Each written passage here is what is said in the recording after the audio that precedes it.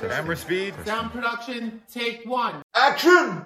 And welcome everybody to the Semi-Social Movie Club. My name is Cody Wilson and I am joined alongside one of the most amazing co-hosts on the face of the planet, Anthony Breitenberg. Hey, how's it going, buddy? Guess what, everybody? It's a spooky week because it's a horror movie, baby. I say horror. A lot of people say thriller. So this week we're talking about John Carpenter's The Thing. Hey, man, you want to watch a movie?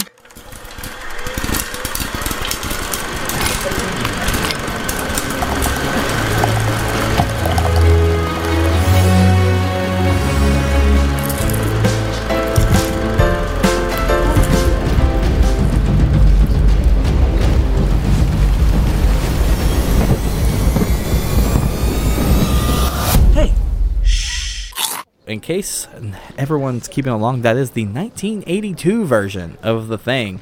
Nothing wrong with the 2011 version. It's a solid movie on its own, but we wanted to talk Carpenter this week because in case you listened to episode 1, both of us had the same thing written down on our notes to be like, we should watch The Thing, and it made it perfect. So my thing is, before we get too into the episode of talking about The Thing, when was the first time that you ever watched it? To be honest, man, you know, I had never seen it growing up, and I knew it was a classic horror film. It wasn't my first time this time. Yeah. But I honestly watched it maybe for the first time like 7 years ago. Okay. 6 years ago. You know, I was looking for something to fucking watch one night, and the wife was already falling asleep. And either I obtained the DVD somehow, or I know it wasn't on a streaming service. I had the movie, and I remember putting it in. And you know what? My mom had it, and I was fumbling through a bunch of DVDs over there one night. We were over there having dinner, and I was going through the cabinets and, like, getting all the DVDs out that she had and finding a whole bunch of old fucking, like, good classics, dude. Like The Cell with Jennifer Lopez. Yeah. About the serial killer, and that, which is a dope. My favorite thing about that movie? I watched it in high school. At the high school, because my psychology teacher was like, I don't know what to do this week. We're going to watch The Cell. Yeah, watch this we were all like, psychological thriller. And she skipped none of it. And it was just like, fuck it, you guys are going to see everything in the world anyway. Here you go. Yeah, exactly. So that's a fantastic film we'll have to go over. And then I looked at, like, The Sphere, you know, and I haven't seen that in a long time. But anyways, I came across The Thing, and I was like, you know what, I've never watched this. So I put it in, and even watching it like several years ago and not watching it until that point, I was like, this really holds up, like really, really well. And even going back this week and in 2021 and watching it, I still think that. Yeah, I think that there's like a lot of very blatant. There are some elements of the makeup on certain effects that I didn't think were necessary, where I was like, if you can do this, why are you doing this? And I think it was like when they got whenever the first guy they burnt up or something was on the table, and he's like, the face is all melted. It just looks so plastic, you know? Yeah. But I was like, besides a few of those things, dude, it holds up so well. Yeah. And Kurt Russell just... He's a gem. Sells it in that movie. So I watched it years ago, and then revisiting it this time. It's a fantastic film, dude. Oh yeah. See, I don't think I watched it until probably around the same time, about 6 years ago, because I had an ex-girlfriend that she wanted to watch the 2011 one, but I was like, well, you need to watch the other one first, and she goes, it's a prequel to that one, so I'm just gonna watch this one first, and she refused to watch the other one first. So I was like, okay, I'm gonna watch it on my own then. So I just watched it one night, and I was like, that was a damn good movie. And everyone had told me to watch it forever. And I've been a Carpenter fan for so long that I was pissed at myself. My favorite's Halloween, for waiting that long. Fog for me. Hell yeah. Fog is my favorite Carpenter, but that's my second favorite is Halloween. I gotta tell you, dude, Carpenter's a fucking he's a genius. I've been saying it for years that John Carpenter's a genius. Yeah, I can go with that. So see, I love Clive Barker for my sadistic, twisted, tormented fucking brain. Well, I think, and then if you want that like real hellish type, just gore and guts shit, then Clive Barker. Wes Craven is great for your big theatrical basic scare. Like first you've got Nightmare, and then you've got Scream, and so like redefining genres like in every fucking generation. But John Carpenter is a writer. Like, that dude knows how to set a scene, and like even Michael Myers is just called the Shape. Like, that's terrifying. Yeah. That's Well, fucking is so genius. I was talking to somebody about that last week. I was like, man, you lived in an era Right. of that, of like, you had Carpenter, you had Barker, you had Craven, you had all these guys, and why you would put them in the same genre at the time, they were completely different directors. Right. And everyone wanted to kind of go, oh, well, are they? Craven and Carpenter are almost the same. And it's like, no. Not by a long shot. Watch any Nightmare and then watch any of Carpenter's movies. And you can put Nightmare alongside of Halloween. They're two completely different fucking movies. Oh, yeah. Yeah, they both fall under slasher, but they're both completely different style of movies. And people like, I will stand by that Carpenter's writing will beat Craven's writing any day. People can be upset about that. But to me, there's something special about Carpenter. Yeah. Like, they live, or not they live. Yeah, they live. Yeah. The Thing, The Fog, Right. Escape from LA, Escape from New York, like, just all of these. Like, those are my personal 5 right there. And you can keep going with Carpenter, but it's like, bro, the fact that, like, he gave you Michael Myers. Right. When's the last time you saw a Freddy movie? And, you know, And it's like, man. well, so, like, that's whenever me and the wife watched all the Jason movies, like, or all the Friday the 13th movies. And I love Friday the 13th. You know, it's a great series. The character's fantastic, but even the first, like, plot line where it's like his mom and not him, that's dope as fuck. And then it moves along, and it's like the most prized movie, which I think is number 5, is my most, like, the bottom of my list. And that's fucking sacrilegious to say for a Friday fan, because people think that 5 is the best. And I was like, this is a fucking joke. And I'll slap anyone in the face. It's like, 5 is the best one. 3, you fucks. 3 Let's was go. good. Yeah. 3 was good. Like, the character had already developed. He had come into his own. He got the fucking mask. Yeah, And 3 is the one where you get the iconic costume. You get these over-the-top fucking deaths that, like, you got a couple of those in 1 and 2, but you fucking got them in 3. Oh, yeah. And it's just, man, 3 is a perfect slasher movie. But I watched those, and I'm like, those are okay, but those are straight just campy slasher. Yeah. And then you get to Nightmare, and it's funny. It's funny, and there are some cool, like, aesthetics to it. And then, like, the Johnny Depp fucking getting sucked into the bed, blood scene, like, that was the very best one. They built an entire room for that. It was insane. And of course it was shot upside down and shit. But like, that's not even just upside down. The whole room moved. Yeah. And Johnny Depp said it was still, to this day, one of the scariest things he's ever been involved in, because he was like, I could fucking die. Yeah. Because this is my first fucking movie, and I'm gonna fucking die, dude. Dude, it's an insane scene. But there's something about John Carpenter that just the pace in which all those movies are set is incredible. I watched Halloween at a very early age, and I was terrified of Michael Myers. Yeah. But every time my mom would put the movie on, I'd sit there and watch it. Yeah. But I was terrified. Jason, growing up, I loved, just because I thought, like you said, it was over the top. It's campy. You're supposed to go, okay. And so, like, I sat there. My mother was deathly afraid of Freddy Krueger. Oh, yeah. And the first time I watched Nightmare on Elm Street, I sat there afterwards and I was like, how was that scary? I was like, that was really funny. And then I had like a nightmare about it. I say nightmare, it was more of a dream, because it was like Freddy cracking jokes and shit. Right. And I was like, oh, this is great. Hell yeah, man. And that's like shit like that. I'm like, this is great. And I told my mom, I was like, oh, I had a dream about, Freddy Krueger last night. She was like, see, I told you, it's just going to eat at you. And I went, no, like, it was fucking hilarious. He was just cracking one-liners. What are you talking about?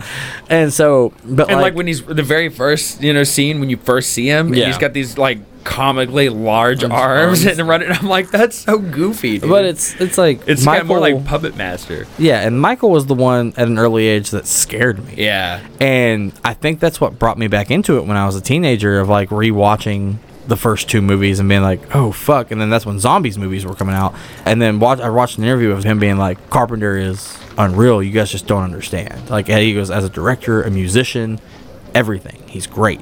And I was like, huh. I should go check some more stuff out. And I had just watched the remake of The Fog. And so I was like, maybe I should watch the original. So I watched the OG and I was like, damn, like this is really good. I was like, the remake relied on you seeing these things to scare you. Like, the OG relied on fucking just you hearing about it and you see him fog. Like, Yeah. and it was terrifying in a way. And then that was the thing, is like, I always heard about the thing, but I never watched it. And then when I did, I was like, fuck, I hate myself for not watching this movie. I wish I had watched it sooner. Yeah, Larry, who we may try hitting up later, that is his favorite horror film, and I see how it can be many's, because even going on the IMDb and reading other reviews and everything, man, people absolutely love this fucking film, and for good measure too. Like, it's a great movie. So what do you have down here first? Because I've got a couple things right out the gate. I want to start with the fact that it starts with a spaceship opener. Yeah. Just like Predator. Yeah. This thing has been dropped off. Is it on a mission? Was it disposed garbage? We don't know. It was just fucking planted here, just dropped off on our planet. Because it basically crash lands. Yeah. And so, because it doesn't tell you, like, hundreds of funny. years later, it's Yeah. like, it just expects you to think that. Yeah. But, my fun fact at the beginning of this movie, just so everyone's aware, do you know what he's saying to them when he's talking to them? The Norwegian? Yeah. We'll get into that because I did have Okay. it written down too. I have it written down because So- that's my favorite fun fact about this movie. So the whole movie takes place in Antarctica, Yep. right? So this research team that's up there, basically just fucking research and development in extreme climates. of Yeah, some because it sort. doesn't really explain their exact reason of being there. Just most countries have an outpost there, and Yeah. so that's your only other communication most of the time is in Antarctica, is hoping that you speak the same language as these other outposts so you can have a conversation with somebody. But it does start with the good boy. It does. It says start with a good boy Yeah. running across the king. Guess what, boys? He ain't a good boy. He ain't that good of a boy. And so we won't spoil. Like, I want to wait to get to the end and mention that little tidbit that you said. 'Cause Yeah. I did have the same thing. And anybody who's a big fan, You already know knows what it this. is. But yeah, so it takes place in 1982 in a science institute, with the lead being R.J. McCready. Yes, sir. Yeah. Man, I will swear up and down that McCready is still one of the best characters in the movie. Oh shit, y'all! Here's fucking Kurt Russell. Here we go. There was a lot of other people up for the role. Nick Nolte, Kevin Bacon. There's a lot of people up for the role. I didn't know about Kevin Bacon. I knew about Nick Nolte. Anything, yeah, Nick Nolte would have been good. He would've. But it could have been any different kind of movie. You know, we think about, like, when you find those iconic roles, you're like, if it were anybody else, it wouldn't work. It would not have worked. The Norwegians are trying to kill the good boy, who is not really much of a good boy. And, the Americans, it catches their attention, of course, because they hear the gunfire, they hear the chopper. Why are they flying so low? They're throwing dynamite just at this dog. everything at this dog. And, of course, it gets a little too close for comfort for the Americans. Guess fucking who is the Well, first one Norwegians to shoot. come down. They go to throw the dynamite at the dog, Yep. and right next to all of the Americans too. And they pull the dynamite out. They chuck it, and then it doesn't go off. And then so point blank they shoot the Norwegians. Yeah, just like, shoot 'em. because they're just yelling, and they like, you would think being stationed so close to a Norwegian outpost, it was like 75 miles. I You would read. have someone there that speaks Norwegian. And so yeah, because they said it takes about an hour, and on snowmobiles or whatever, Yeah. and to get to the other outpost, like an hour and a half or something. So this dog runs 75 miles on its fucking own. Yep. And gets to this. You would think if it were that close, that you would have somebody designated to speak Norwegian on the premises. Well, even then- I think so. Even then, like you just said, this dog had to run 75 miles from the other outpost. Which is insane. If you've seen the 2011 movie, you know this scene because that dog is leaving, and now you're seeing that dog again for the first time if you're watching them in chronological order. I was thinking about it. But- I thought I had seen the newer one. Yeah. And maybe I have, and not an ounce of it stuck with me. It's so good. But otherwise, I don't remember it, and I would like to watch it again. It's a good because movie. either or for the first time. Yeah. But yeah, I But definitely want to go check it out. It's one of those that, like, 75 miles. Think about that. This motherfucker missed that many shots for 75 miles. Like, They they couldn't be couldn't that hit much of a this threat. dog with the side of a fucking barn. They're like nothing. stormtroopers, man. They Oh, dude, the worst they can't shot hit a possible. target. It's like this, and at one point, my favorite thing is the dog like hurting to get through the snow. Right. Of like, oh sweet Jesus, I'm tired of running, and like the guy just, Yeah, every shot. it just every shot misses, and you're like, bro, like, were you the only guy left that had a gun? Like, Well, probably. like what the fuck? Yeah, probably. Yeah. A fun fact about the beginning of this movie, of course, not long after this whole scene happens, of course, they take the dog in. Well, we need to go check out the outpost, see what happened, what's wrong, why are they over here? get over there, realize the whole place is burnt down. Fun fact, the Norwegian base is the exact same base as the American base, and they filmed that last, even though it's the beginning of the movie, because they burnt down the American base and then used it as the Norwegian base. Yeah, that's smart resourcing right there. That's Carpenter being like, fuck spending more money, I'll save money and burn down my own set at the end. Right, because they are identical, you know? Yeah. But before we get into the intro, man, let's not miss our snack segment. Okay, what do you want? Cheerios. Cheerios. They don't got Cheerios. What else? Lasagna. Lasagna? What the hell's the matter with you? We'll take hotcakes and sausage. Yeah, what'd you have, buddy? So I had some wonderful popcorn. I wanted some popcorn this time around. Talked all that shit about popcorn in the first episode, and I had to have some this time. I wanted popcorn. I didn't have any. I had that. I had some peanut M&Ms in a box because I felt it had to be in the box for a movie. Authentic feel. Yeah, and then I had a orange cream Jones soda. Very nice, dude. All theater, right at the home, dude. Yes, sir. That's legit. That's what I love about being at home. I can have what I want. And I think I had a couple of beers that were in the fridge. God only knows what they were because it was my buddy's house. So. Any beer at home versus the theaters better than fucking any. It was free at that point. $10 at the theater, you know. So you want a beer, but you don't want to pay that, but you want a beer more. So you pay those prices. So what did you have with it? Man, have you had the Smart Pop caramel cheddar blend in the blue bag? I have not. Okay, but I almost grabbed a bag of Smart Pop dude, for this. It's addicting. So you got to get the caramel cheddar, and it's fucking incredible. Every year we make it a point to buy those novelty tins for Christmas, and we always have the popcorn tin, right? So we have a million of them, and I love the caramel and cheddar. Oh yeah! And this bag, like, you can't eat just half the bag, or like it's just gone. The one whole movie. fucking thing, and it's like a size of Cheetos. Yeah, and you will smash the whole thing. So we did that. For Smart Pop, I eat the Flamin' Hot on the reg. Yeah, I haven't had the Flamin' Hot white cheddar, bro. I'll have to try that on the next movie. But I had a strawberry mango rum Sprite. So we stopped and got a strawberry mango Sprite from Sonic. Put some mango rum in it, dude. It's pretty good. Hell yeah. And then finish it off with a Nutty Buddy at the end. Let me guess, you fucking animal. You fucking broke it apart like a goddamn Absolutely, maniac. I did. That means 8 slices of Nutty Buddy. Great son taste, of okay? Peanut butter bitch. and chocolate with the wafer. You get 8 slices of them, buddy, when you pull them apart. Break it okay? apart, Nutty Buddies. It's like, do you eat a string cheese, just take the fucking top off, or do you peel it apart? No, because that's more cheese, all right? When you just last longer. All right? It's just smart. Yeah, but when I think about a string cheese, it's exactly what I think is peeling it apart. When I think about a Nutty Buddy, I'll go, hold on, let me take the first layer off and eat this real quick. You don't peel the skin off of Slim Jims? No. Come on, man. You're peeling. Who the fuck peels the skin off a Slim Jim? Okay, so it's just me then. That's fine. But that's what I had, buddy. And you know what? I had dinner beforehand, but we made sure to finish dinner before we started the movie. Yeah. Because I literally went, don't start the movie.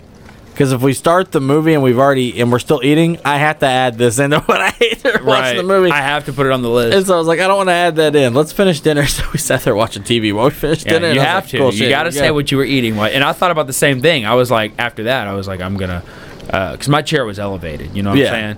And so I was like, well, I need to go get something else. And I was like, no, because I got to write it down. And I don't want to do that. I swear to you, I had something else that wasn't just those. Yeah. But I can't remember what it was. You better fucking remember. I'm trying to fucking remember, okay? But that is the snackage. That's a snack of the week.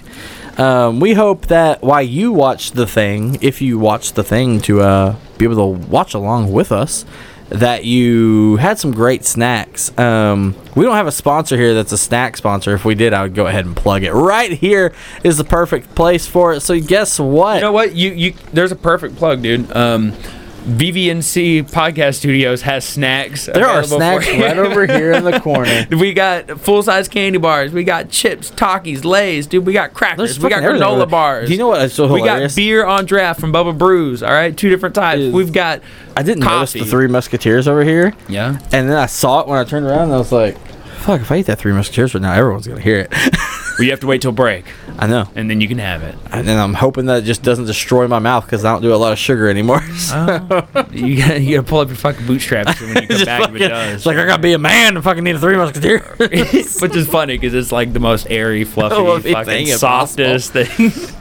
So back to the thing, we leave off with telling you that they use the same set for the Norwegians. So we're over at the Norwegian base. Going in, looking around everything, they're finding the bodies, they're finding all the research, they're finding everything known to man, and really just freaked out of like, why the fuck did this happen? Who did this out of them? Why did they do this? And, you know, if you've already watched the movie before, well, you get it. Why were they chasing that dog? Yeah, it's like, it's one of those things that you sit there and you're like, well, shit, like, okay, maybe these guys went stir crazy, and then that's when you find out they've only been here for a few weeks. They haven't even been here long enough to get the craziness going of just being only with those people for so long. Right. They And weren't so- getting cabin fever. Yeah, no cabin fever yet. And so you're risking in with Kurt Russell just being like, well, what the fuck's going on? And for those of you that are watching this to maybe be like, well, I didn't watch the movie, but I still want to listen to the show. Kurt Russell's character is not the scientist. He is the guy that's there to, if anything goes wrong, he can handle it. And so him just trying to have this entire inner monologue with himself of just, what the absolute fuck happened here? While also having, I believe, Well, did he take the doc with he's like him? Did he take Blair ex-military, with him? right? Yeah. Yeah, he took Blair with him, and he's like ex-military, like Childs. I think they started together or something. And then they do the one thing in life that I don't think I would do. All these bodies are burned and in a pile. We should take them back to our camp. right. And like my first instinct would go, these motherfuckers killed each other because these guys are on a pile. We should fucking leave and just call the Norwegian authorities. It's not like what they brought back was a fucking burnt body. They brought back this monstrosity. Yeah. And I'm Well, like, no, they brought back all of them. I would have left that the fuck there. But the thing is, like, they brought back all of these bodies, but they took the one inside, Right. that is like all deformed Mangled. and messed up, and you're like, Greasy. okay, that would have been the one I left on the pile. I'd have been like, no, we're not gonna talk I about would have left this. that one there, dude. I wouldn't Yeah. have even brought it. I wouldn't have brought any of them, let alone the I mean, one. why would you? You'd be like, this is out of my fucking jurisdiction. This doesn't matter. Out of my jurisdiction. It's not my country's responsibility to fix Right. this shit. We got a free dope dog out of it. We gotta fucking figure out what the hell's going on in our place now. So then we cut back to, you know, we're back at the parlor. All the J&B liquor is just being distributed.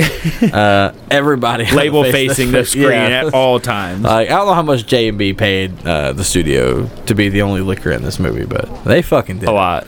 Yeah.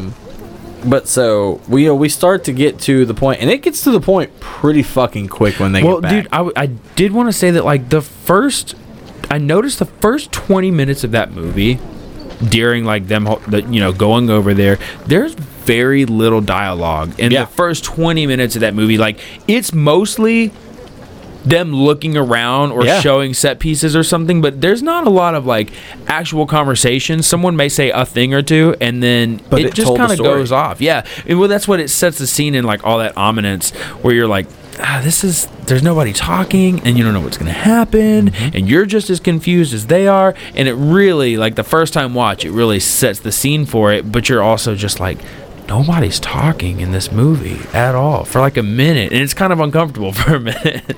And it's one of those things too of like, I feel like with a good horror movie, there's moments of silence that you always need. Right. And I think that's one of them here is but then you get back to the American base, and you know, they yell at the dog, get that fucking dog out of here, go put him with the others. Right. And then, you know, the cage closes, and it's not even 10-15 seconds into the movie, and all hell breaks loose.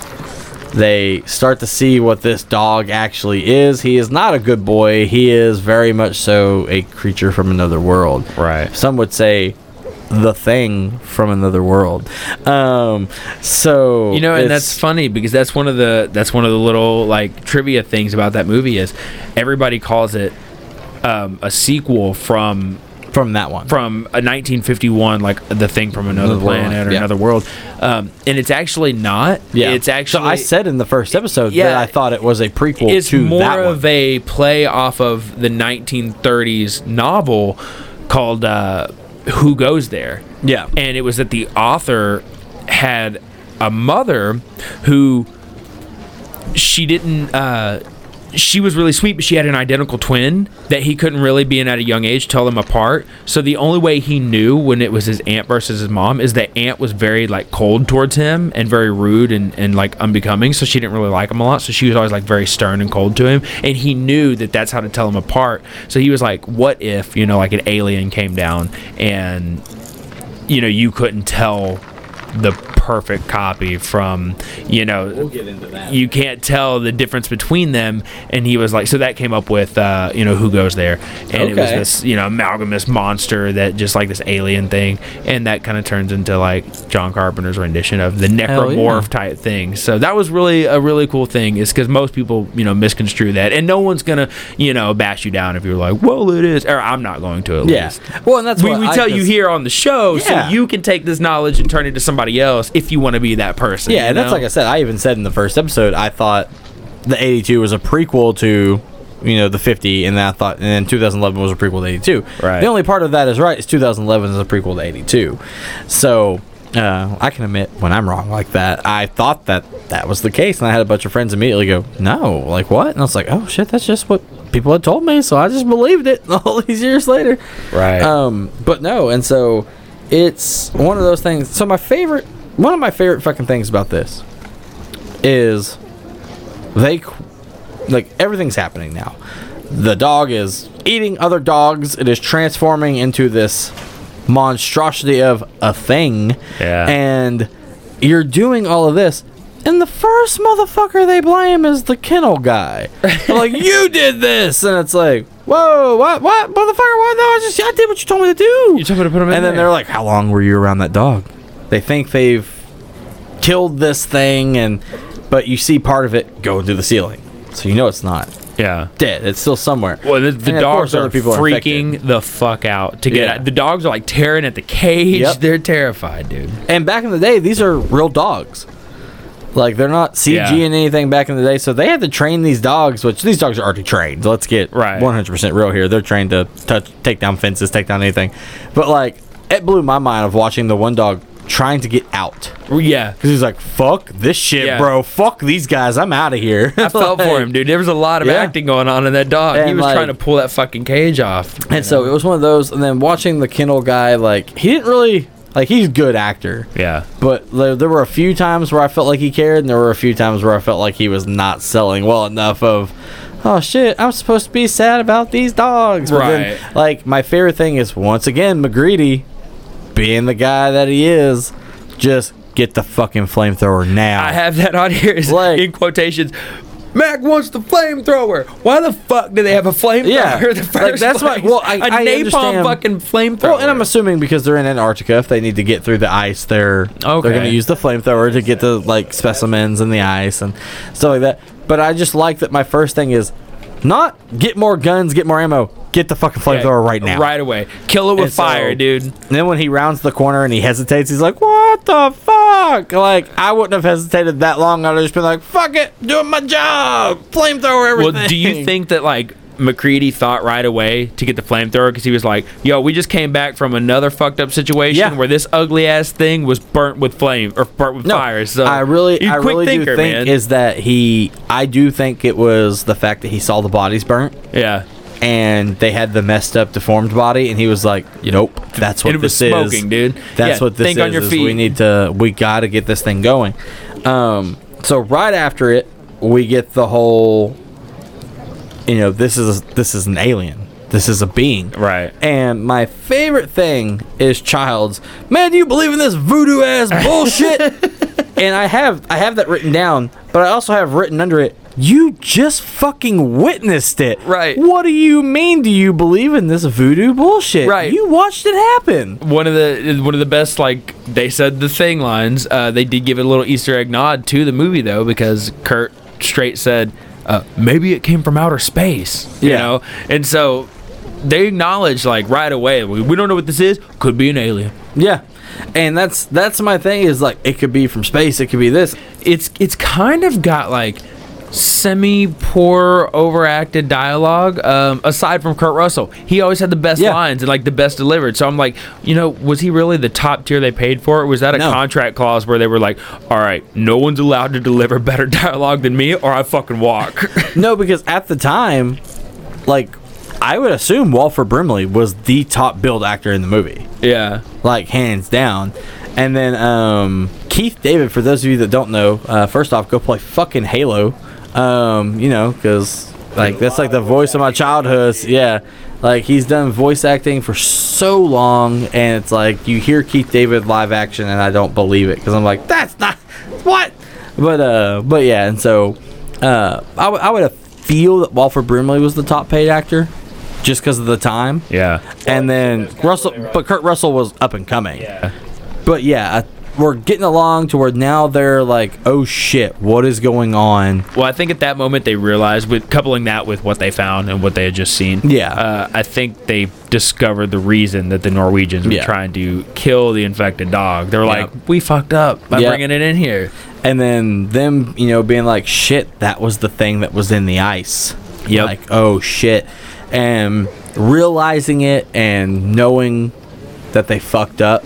It's now of how fast Norway to infect us. You dug up the thing. Yeah, which doing research, I get it, but if you find a spaceship with an alien thing, maybe leave it where it lies. Leave it the fuck alone. Because we don't know what it's capable of. I mean, maybe call in a lot of other people before you go into this ship. Even the computer simply says that the probability of human annihilation gives it the time frame, and like 27,000 hours. This is a very simple computer, okay? Yeah. I'm pretty sure it could have told you leave it alone. Yeah. If it could figure that out, what's capable of, then surely it knew to leave the fuck alone. Computer was go like, dig don't up do aliens that out of shit. ice. There's a plethora of movies where you don't just dig things out of ice. Oh yeah.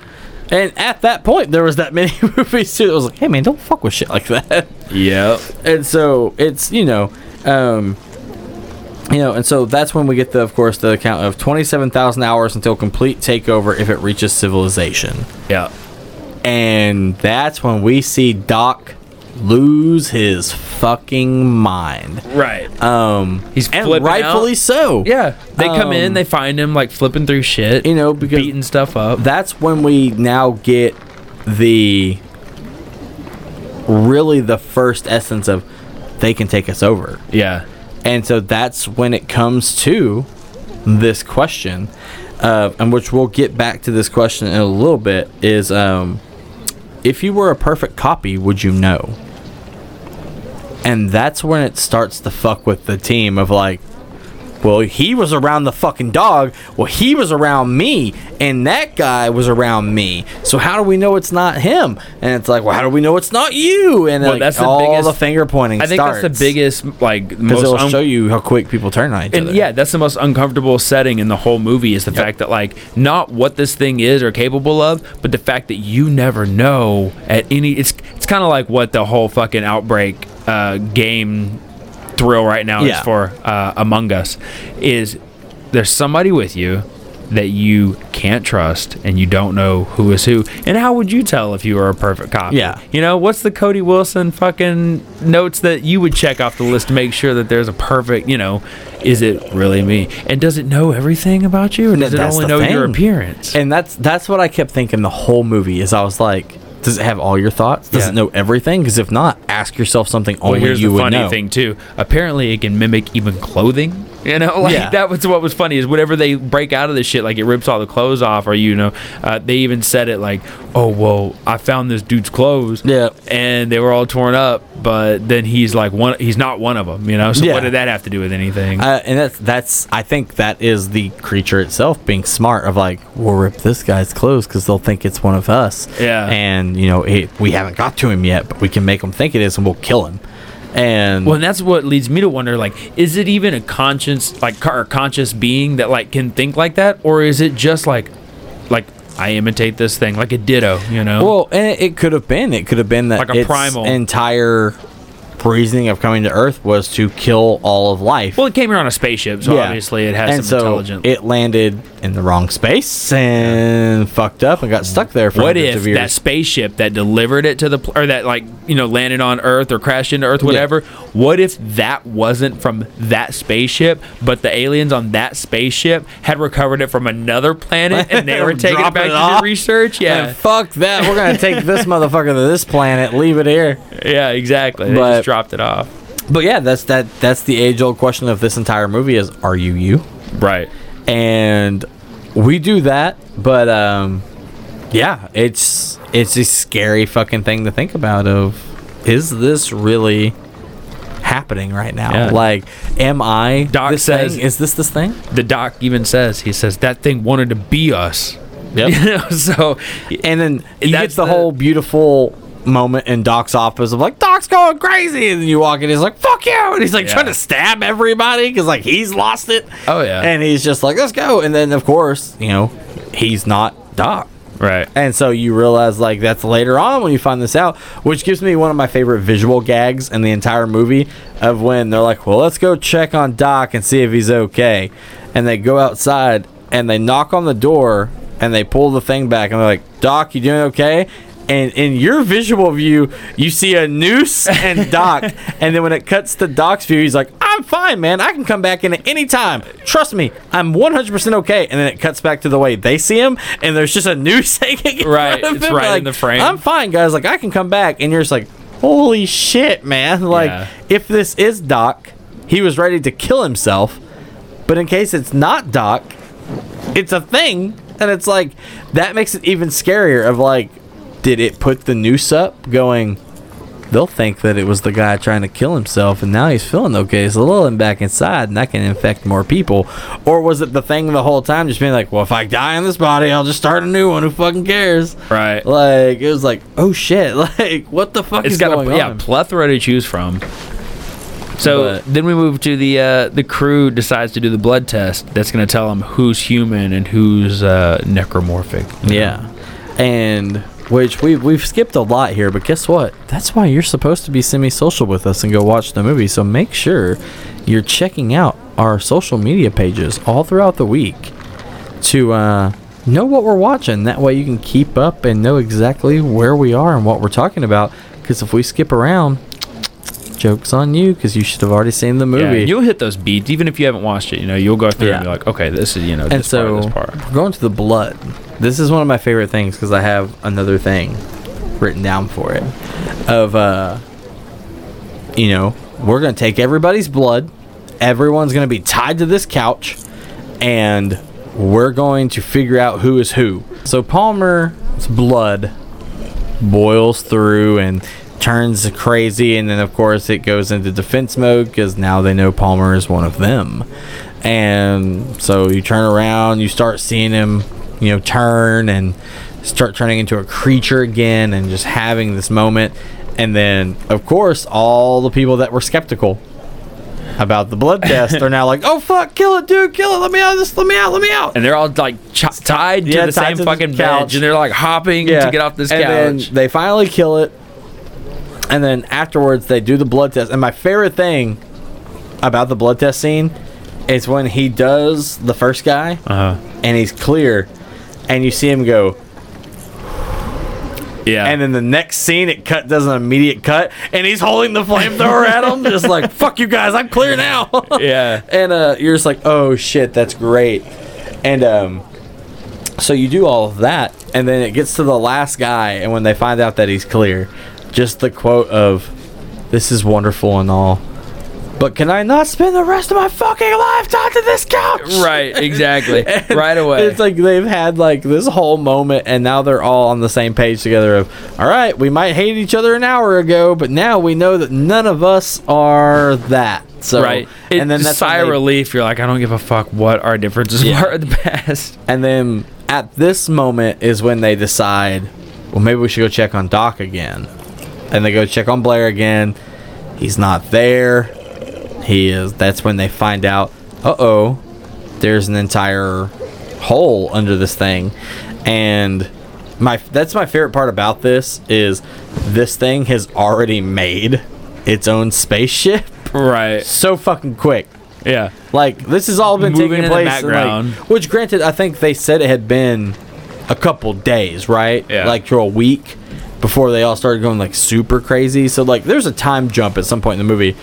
But even then, this thing that's been dormant for years built its own tiny-ass spaceship out of these parts that we had. And the only thing I could think of is, you fucking telling me we could have built a spaceship this whole goddamn time out of fucking parts we already had? Everything we already had. Yeah, so- no off-worldly things. It did it. Yeah, and so it's like, oh, hilarious. And so they find it, realize that, uh-oh, Blair is one of them. We gotta find it. Everything starts to get a little more weird for the people that are left alive at this point. Because they go back in, and Childs is gone. And then Blair, oh, I went after Childs. Yeah. But we'll get to that in a second. Of these other guys are like, we gotta fucking put an end to this.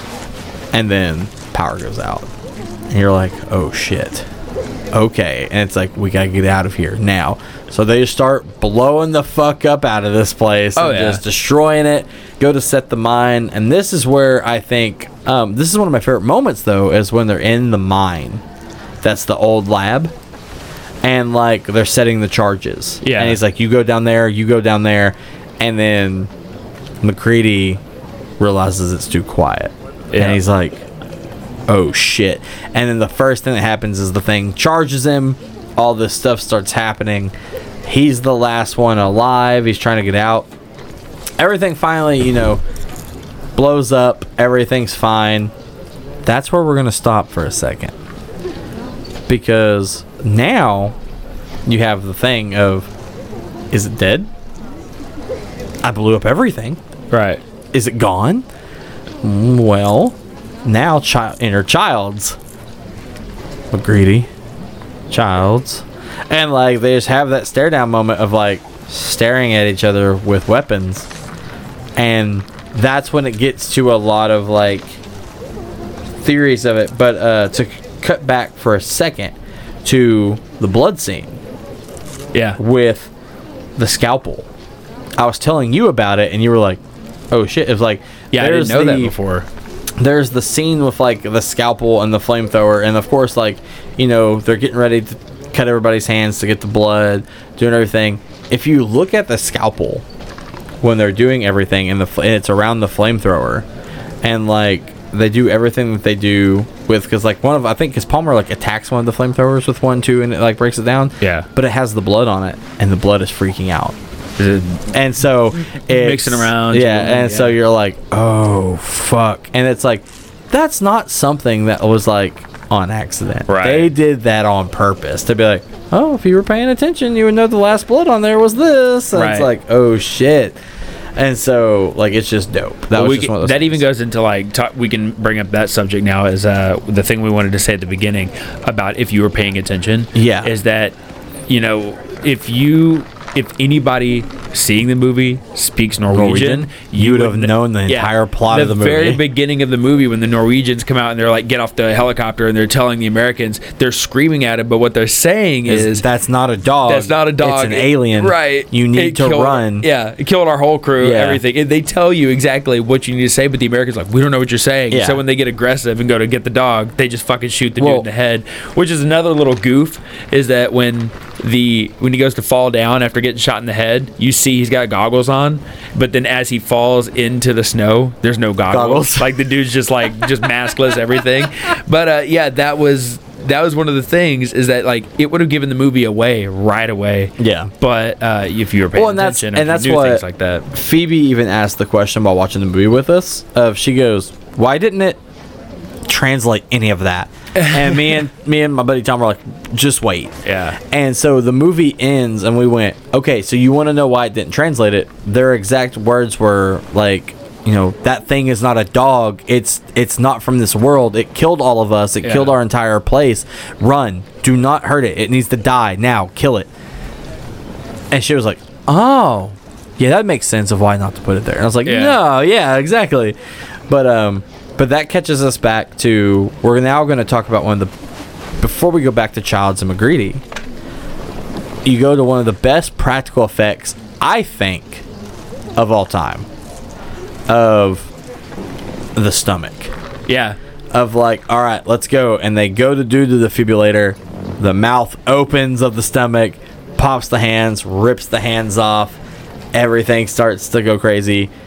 To this day, I think that other than the werewolf transformation in An American Werewolf in London, this to me is one of the best practical effects setups ever. Well, did you know that they used an actual double amputee for that part? Really? Really, like after the, whenever they pull the arms out, Yeah. all cut off, like they used an actual double amputee, like stunt double, and came in and they, messed the arms all up and everything. Hell And yeah. So yeah, even more to the practicality of the effect itself is like just to go Shit. with authenticity, man. It was great. Man. And you don't get that in movies No, nowadays too no. often. Like horror would be the place you do get it, and I don't feel like it happens as much anymore, No. man. Practical effects, like you look at what Tom Savini had to do back in the day on like Dawn of the Dead and all these other movies. You're like, oh shit, like people had to do that nowadays. They'd be like, oh fuck this job. Yeah. It's like I don't want to have to fucking fill a condom full of corn syrup and fucking pop it at the right moment. Like fuck that. But it's like, man, they made an entire practical effect mouth out of a stomach. Yep. That ripped arms off and then blood spray everywhere. Fuck, it was magical. And to this day, it haunts you every time you watch it because you're like, oh my god. But then at the same time, you're like, that was fucking dope. Yeah. And that's why we wanted to wait to talk about that at the end, because like you put that in the middle and you stop to talk about it, like we already have ADHD, so we would have talked about it for an hour. Well, that's whenever they burn it and Yeah. his fucking head falls off and turns into the head spider, dude. And I also read that the head of the effects department was 22 years old. Really? Really? That's insane to me. Yeah, Of like someone because that like I young said, at the the effects, time. like you pull off even the head, it melts, it rips, Yeah. it falls to the floor, it turns into the famous head spider. Rob Bottin was already an established name in the world of special effects when he was hired to work on The Thing, which is remarkable when you consider that he was just 22 at the time. So this dude had Damn. already made a name for himself, and then he, just to top this up, they're like, hey, we want you to come do this. He was first hired by special effects legend Rick Baker at the age of 14. Bottin's early credits include films like King Kong, Piranha, and The Howling, and even worked on some Star Wars effects. This guy was unbelievable, and that's what I said, even to this day, man, from 1982, that movie, It still effects-wise, holds it up. holds up incredibly. And that was really just something And- to make you feel like shit for all the things you haven't accomplished in your life. And so, 22. Fuck. So you get that with the head spider and everything like that. And then now we go back to the end of the movie. McGreedy and Childs staring each other down in the cold. Yeah. Know that they're probably, at this point in the story, not going to make it before help gets there. So it's the final showdown of, well, one of us is Nuss. And just him, well, we know, why don't we just sit here We'll for a figure little it while? out. Yeah. We'll figure it out, buddy. And then him like, uh-huh. And they just sit there. And this is where the fan theories all come in. Who do you think it was, bud? Who do you think it was? I think McGreedy was human. You think so? And I think Childs was the thing. I thought the same thing, but I feel like that's way too obvious. I Yeah. feel like that's what they want Well- you to think. But when would McCready we followed McCready almost the whole time, but Yep. not necessarily. And what if the thing, if it was that intelligent, what if it was like, hey, I'm not going to be able to take all of these people out and they're going to stop me. So to like better my position, it doesn't have to have a fucking moral agenda. It doesn't have to care about, whether it's caught in the beginning or the end, like, or like what it's trying to accomplish. It has a mission, and so it's like, what if I just take out everybody else first, and then I'm the only one that's left? Then I can move on. And so, but with like such structure. So at the end, man, what if McCready was it, or was it neither of them? Where Yeah. they both like, we'll wait it out, but then there was a happy ending. And so I'll get to some fan theories here in a second.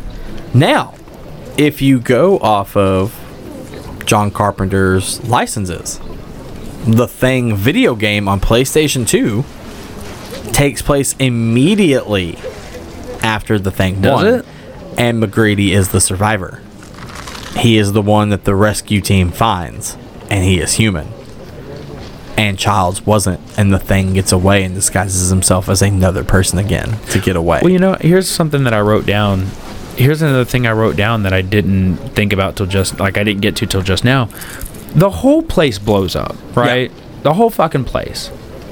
But McCready made it out fine. Well, and that's what if that's what we said too. And the thing was like, Yep. oh, he's dead. There's not going to be two of him, so he shifts into McCready to. So I think I'm jumping fence. I think it's McCready, dude. It's one of those things of also. Remember, they were making a lot of bombs. Right, exactly. So they were making a lot of Molotov cocktails, probably. Oh yeah. What if the whiskey wasn't whiskey, and what if it was kerosene? And Childs drinks the kerosene, and that's why McGrady smiles. Damn. Because the thing had already eaten stuff that it knew it wasn't supposed to, and it didn't freak out to. Yeah. So it's like, it wouldn't have known. But the thing is, then you ask yourself the question, if you're a perfect copy, do you know? Because if it was a perfect copy of Childs, would it not have gagged or spit out the kerosene? I don't know, man. And so it's one of those things of like, but then as well, that's really good. People talk about the breath. Yeah. McGreedy, every time he talks while they're having the conversation, his breath comes out. Childs' doesn't. I have a buddy that goes, well, it's because he was closer to the fire. There's not going to be breath. But when he first walks up, he's not as close to the fire as McGready is. Yeah. So why is there no breath coming out of his mouth? But then yet again, if you're a perfect copy of something, you would know that something needs to come out when I'm talking. I need to figure out how to do that as an alien. Yeah. And so it's dude, and like you said, that's good. Could he survive that explosion? Because that was the first thing we all said is fuck off. Like my initial reaction, like, because I've already seen the movie, was okay, but then my buddy just going, every time I fucking watch this movie, I can't believe he survives that explosion. And that's when I went, you're right. damn, okay, yeah, Man, it was kind of a weak ending. That was the best part, was that literal like last interaction. But as far as like the big boss fight, like I understand every hurdle in the whole movie about everything they have to kill is like pretty extreme. Yeah. But that dog comes back for revenge, man. It's bigger. It's the ultimate thing. Yep. And he's just like, well, fuck you too, and then blasts it and blows everything up. And I was like, that was kind of anticlimactic. Like, that was real quick. That creature design cost them a lot of money to make, and it was on the screen for seconds. Yeah, just seconds, dude. And then he blows up, and I was like, oh yeah, this is the end. I forgot this. Yeah, this is where it ends. And so it was kind of a lackluster ending. Yeah, and I feel, and this is weird because I've already stated that I love Carpenter. He's one of my favorite directors. I feel like a lot of his movies do that. Yeah, they're slow burners. They are slow burners. Like, and you're like, oh. And this one was, aside the fog from is the same way. Yeah, aside from the attacks and the big screams and all that, like, the movie was really like didn't have a lot of suspense music. Mm-hmm. It kind of, what it did have was some fucking wind blowing in the background the entire time. That I kept looking out my window and I was like, is the wind really blowing that hard? And I'd pause the movie and it was on the movie and I was like, that's one consistent track they had on there, was just this fucking wind sound in the background the whole time. But I guess that was more of the realism, where it's like there wasn't this big soundtrack to it. And I think that him being a composer himself as well as a director, he knows the best time to use music and the best time to not. That's why, like in Halloween, most of the music that you hear is the when he's around. Yeah, when he's around. But when he's not, it's just normal. And you're like, oh, okay. But I feel like that's a thing that I could go into for hours, is parts of movies that, like, there's not sound, and it's like, that's the best part of it. But it just, the point of, like, the movie is, like, we tell you, like, yeah, it's great, but it just ends. Like, you're like, them, like, staring at each other, like, let's figure it out. Like, I'm glad that's there, because if it just blew up and it was like, dun, dun, dun, he saved the day. Like, well, I would have been like, get the fuck out of here. But the fact of, like, John Carpenter made you think of, is one of these guys real? Yeah. Are they both not real? Because I'll throw that out there. What if they both became such perfect copies of themselves that they didn't know that the other was the thing? and now there's two things, and it's both the things like- both the things are like, What is we it? can't tell if the other one is a thing, and so now it's like, oh, It's a mind I'm fuck. gonna have to kill that guy because he thinks that I'm real, Yeah. and I know he's real, so I'm gonna kill him. And then the other thing is like, that guy thinks I'm the fucking thing. This is great. Like, I'm gonna kill this motherfucker. Yeah. And they're both the thing, and you're like, oh shit. It could go either way. What do you think, guys? What do you think? Let us know on social. If you're listening to this, say on YouTube, leave us a comment. If you're listening to it on the podcast service of your choice, go ahead and send us a tweet, send us a Facebook message, comment on the podcast episode, any of that. Let us know the best theory you have. Was it Childs? Was it McGreedy? Was it both? Was it neither? Let us know what your thoughts are. Man, so when it comes down to it, we've introduced a new rating scale for the movie. So, Yes. starting now in this episode, going forward, we will put our own rating system out on what we think. We'll put it on the socials, put it at the end of the episode, and I think what we're gonna go for is reels. Yeah. And we're gonna Just ask, how real was it, man? How did, and we're talking about 1 out of 5 reels. How Yeah. real was this movie for I say a 4 out of 5. you? You think 4 out of 5 I think reels? a 4 out of 5. I think I would have said 4.5 out of 5. But then you said it perfect. It kind of just, it ends and we're back to the last conversation. And I feel if we would have had more time with the big monster, I'd have given it more. But I think a solid 4 out of 5 is a perfect score for the movie. Yeah. Because if you go any higher, it treads into other areas for me. I think if you go lower, you're not giving it the credit it deserves, because it is a masterpiece of a movie. It's not the best horror movie I've ever seen by any means. It's not my favorite Carpenter, but I still love it. And so I would say a 4 out of 5 reels. Yeah. I'm gonna. You just said if you thought it was any lower, man. I got it about a 3.5 Okay. out of 5, and the only reason being is because the pacing is a little slow. This is just watching it now, which, Yeah. if I had watched it much younger, I would have been less cynical, like less, Yeah. I would have been much more entertained by the entire aspect of it all than the nitpicky things I'm picking out. So, like, I'm only saying this because I think if people need an honest, like, if you're looking for what is it that are some of the low points in the movie, and it can be argued too, Yeah. is I think that realistically it's a bit of a slow burner, but like that shit all happens at the beginning. But besides those big things, you go from like big screaming, like if Yeah. your TV or your sound bar is up too loud, like it's ear retching, and then it goes back to like silence. There's not a lot of dialogue in the beginning.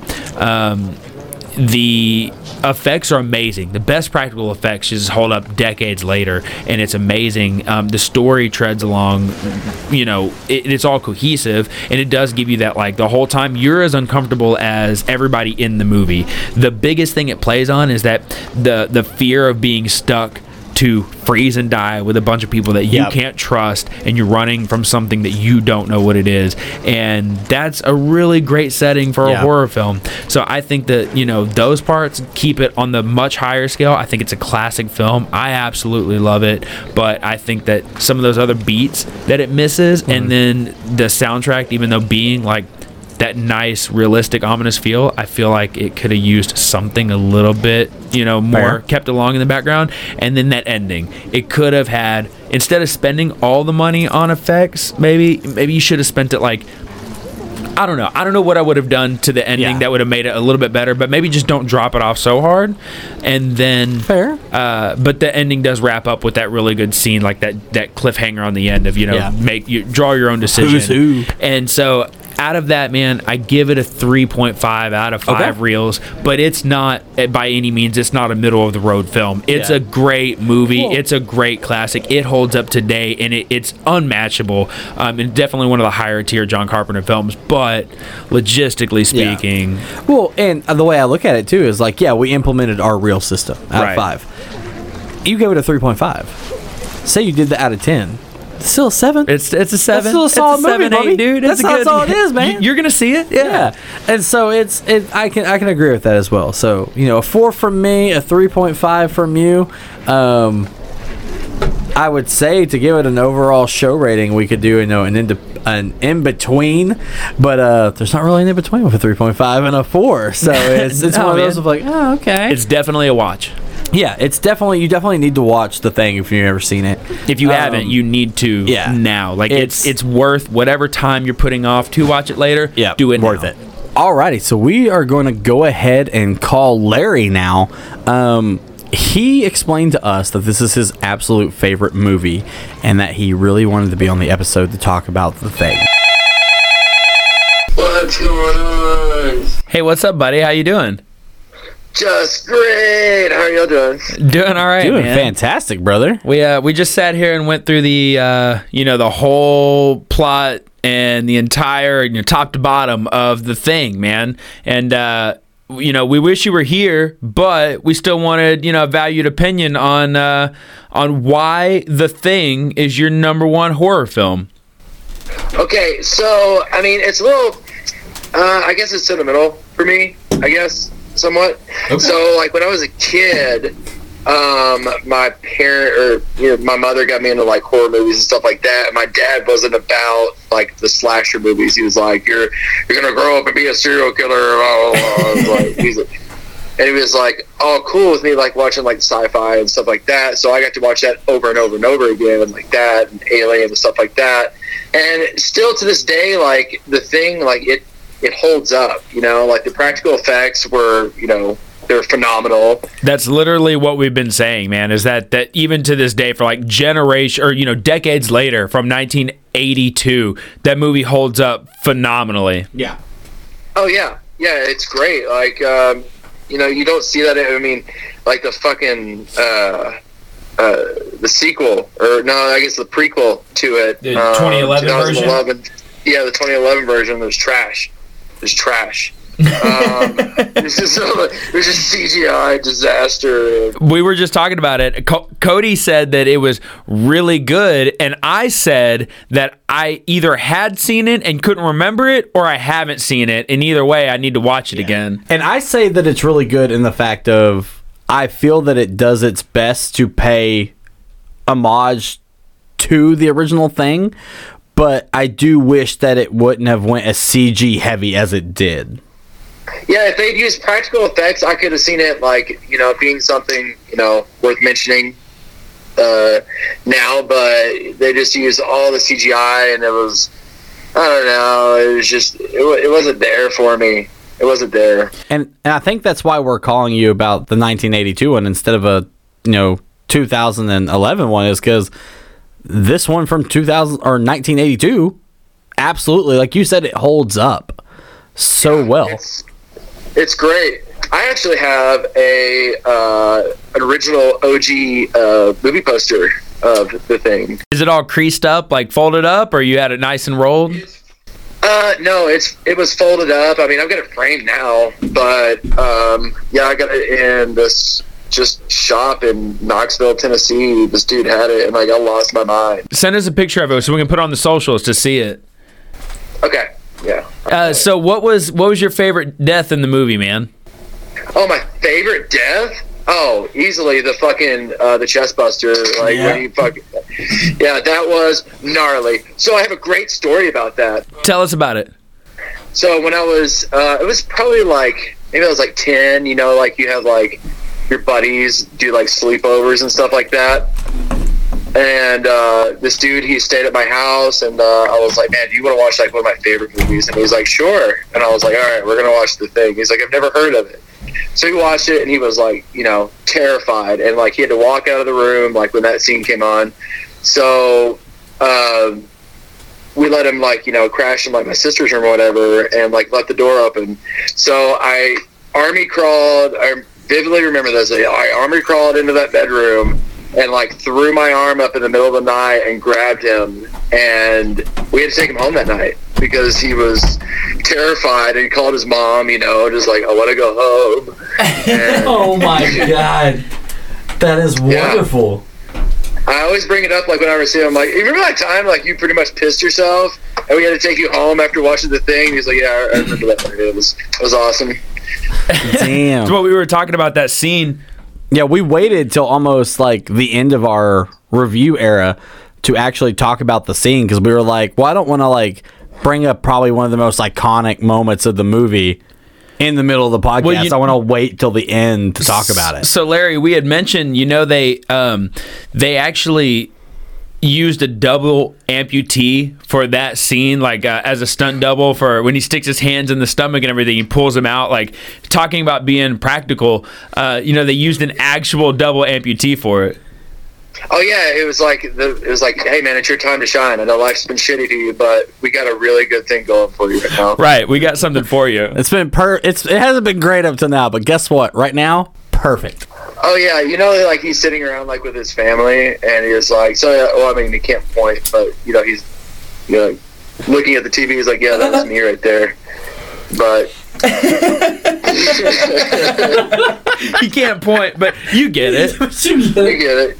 Just Yeah. nods, like, So that was me. the last question we wanted to ask you, man, is at the end of the movie, when it's Childs and McCready sitting there in the snow after the explosion, which we also trailed off on how the hell did McCready survive that explosion anyways if he was in the building and it got blown the fuck up.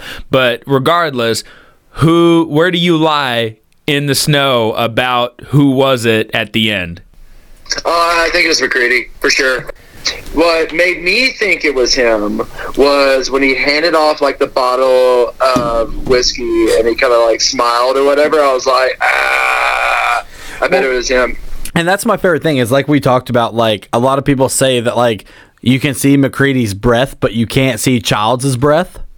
And so everyone's like, oh, that gives it away that it's Childs, or that it was like, oh, Childs drank the whiskey. What if it was, what if it was gasoline? And it's like, okay, like everybody's coming up with a theory of how to make it Childs. No one came up with how to make it McCready. And then Anthony just throws at me, well, dude, it blew up. How do we know he didn't just fucking take him over right then? And I was like, right. Oh, shit. Yeah. Yeah. And what's great is, like, if you'll watch, like, an interview with John Carpenter, he won't tell you who it is. He's like, oh, I know who it is, but I'm not telling you. Like, he has never said, like, on record, like, who the thing was at the end of the movie. And I was, to me, that matters, it's not selling out, like, I'll never tell you. And I'm glad he took it that way, because I don't want to know. A lot of people hate that cliffhanger drop off shit to think on your own, but yeah. I really appreciate that sometimes, because you can absolutely go anywhere, and in a world where reality is only what we make it, like, I think I'm just going to go with what I think, and that fucking works for me. I don't want to know. Yeah. Yeah, I want to, my interpretation, I want to think whatever. What's bad is it got terrible reviews. It did, man. I read that I read that John Carpenter himself, he blamed it on being released right next to E.T. So he was like, look, there were 2 Alien films on the docket for that summer, and mine just didn't fucking make it, okay? I hadn't heard that, so that makes me laugh out loud, like literally. I was like, holy shit, what? It was a month after E.T. came out, and what was weird was the guy that played Clark, he was in, like, either going to be in E.T. and play one of the main roles in it, or he's going to be in The Thing. And like Steven Spielberg was like, yeah, you got to make a decision now. And he ended up going with The Thing, obviously. But then E.T. came out, and he was like kicking himself in the ass. He was like, oh man, I really fucked up. I should have taken that movie. Well, and that's I feel like that's a hard decision to make too, because like I brought up at the beginning of this episode that Carpenter is one of my favorite directors, period. I can't take anything away from Spielberg. He's a fucking genius. He gave me so much stuff that I love till this day. But it's like, if I would have had both directors looking at me being like, you gotta fucking choose, buddy, I would have sat there like, oh shit, what do I do? Yeah, what are you gonna do there? What are you gonna do? It's something like, I watched the movie again the other night because I was doing my homework, and I was like, man, I guess I watch it once a year, but I'll have to watch it again. I just noticed the dude that plays Clark is the same dude that plays Stanley in Stephen King's It. Really? Yeah, it wasn't just me. I just noticed that. So my favorite thing about this so far is, I was telling Anthony this, my girlfriend, when we looked at her and went, that's Walford Brimley, And she goes, the fuck it is. Whole movie argued with us that it was not Walford Brimley. And then at the end, the first name, it goes, starring Walford Brimley. And she goes, oh, shit. Oh, yeah. Oh, diabetes, Wilford Brimley. That's the first joke we made. We're like, you don't even know about diabetes. And she was like, well, that's not Walford Brimley. We're like, yeah, it is. Yes, it sure as fuck is. Do you know who was going to play that role, Blair? I do not. Dr. Loomis from Halloween. Oh, Really? We were just talking about, I mean, obviously Carpenter's connections with all of those actors, because we were really selling up fucking Halloween on its own, but just how great of a director that John Carpenter is with all these fucking these real slow burn, like lingering horror films that, you know, they keep you in the suspense where it's too uncomfortable before all those jump scares and shit. Yeah. Like, what was great about The Thing is, like, we kind of all experienced it this year, in the last year. Like, you know, it could be any one of us. With this whole right. COVID bullshit. I didn't even think about that. Yeah, it's like, could it be you? Could it be me?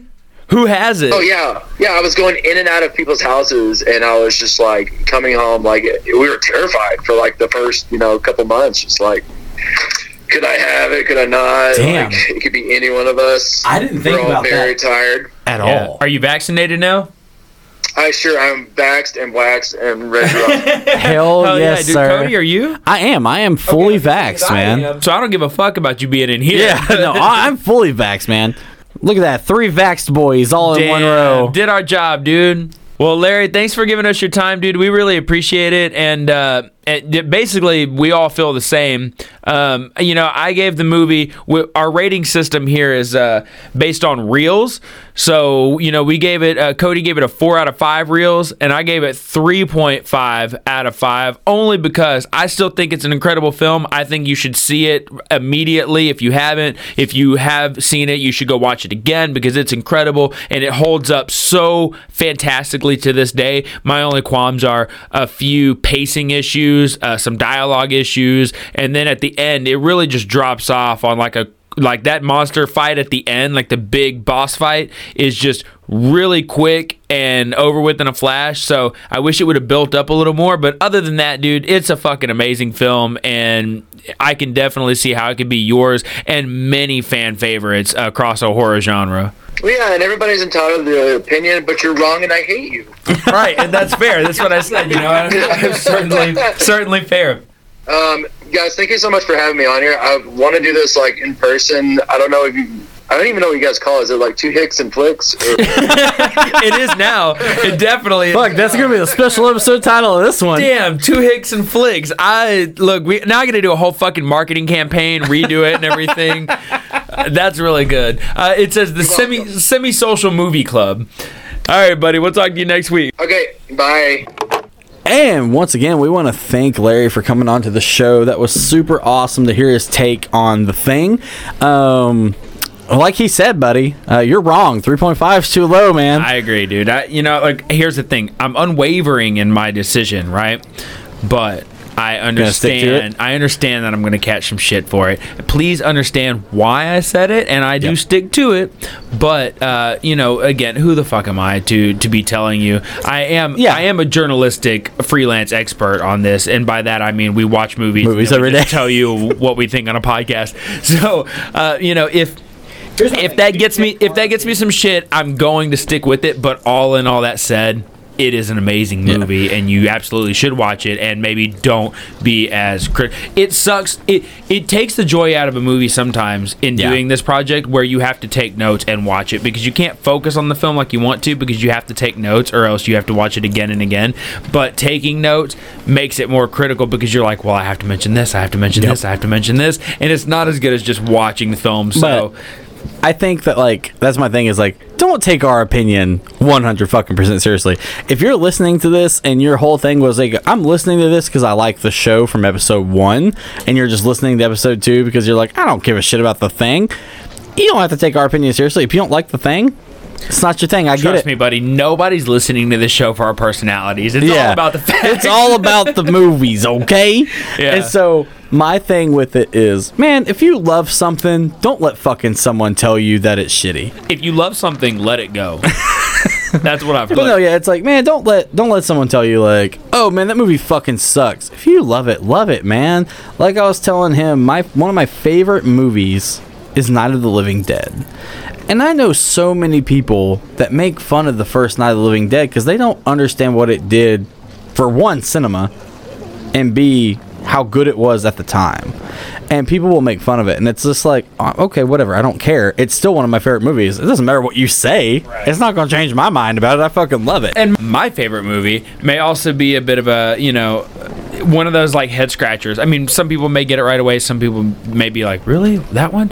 But we'll talk about all of those favorite films on another episode. We'll do a my favorite and your favorite, and we'll watch each one of them. I'm ready for that. But talking about what movies to watch next, man, what do you think we should do as the next movie? I think next week, because me and you were talking about this earlier, you've seen it, but not in a while, and I said that I've seen it, but don't remember it well enough. Oh, no. I have not seen it in a while, but make no mistake, I've seen it enough times to play it in my head right now. Okay.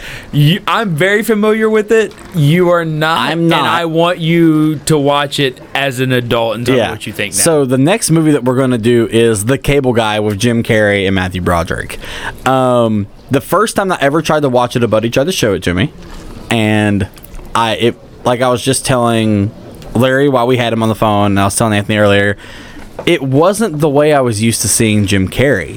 Yeah. And so it weirded me out to the point where I was like, I don't want to watch this. And then plus I think I was growing out of more of those kind of comedies at the time. Right. But now I come back to those comedies and I love them. And I'm just like, oh man, like I watched Dumb and Dumber for the first time again and man, God, I really 16 years, like a year ago, and I was like, oh, God, this is hilarious still to this day. Good, almost, not necessarily slapstick, but close to good old-fashioned, like, comedies that are just, there's not a lot of heartache through and through. Like, the climax is not, not on a down note at all.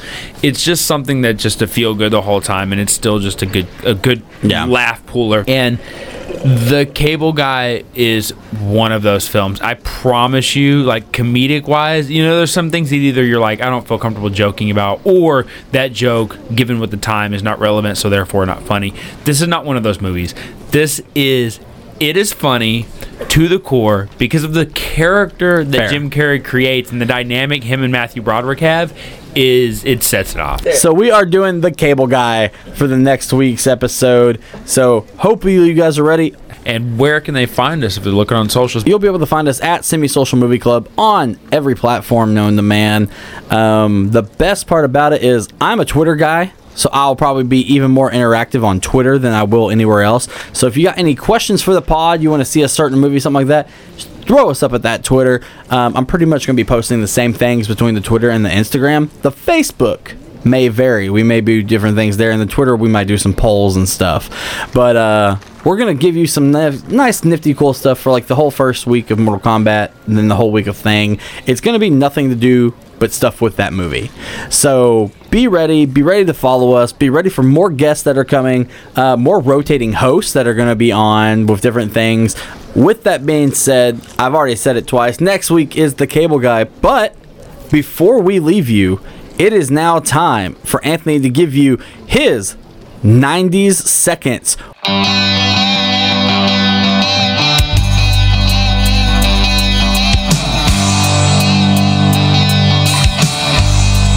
Just give me 90 seconds.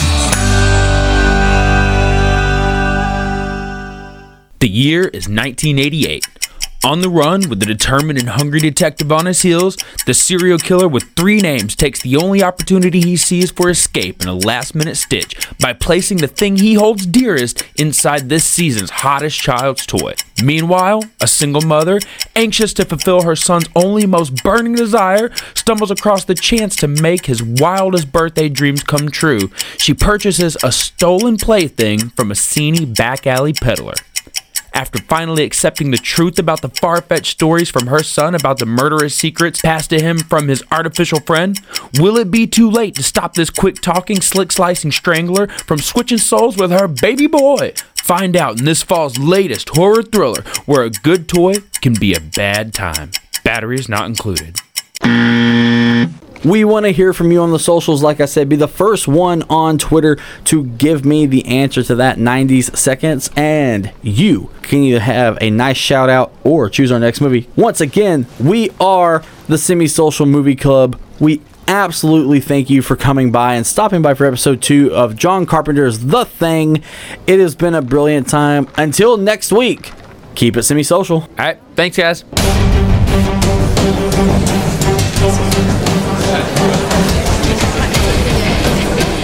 That was dope. I know, right? This production is brought to you by Vapor Valley Noise Cult.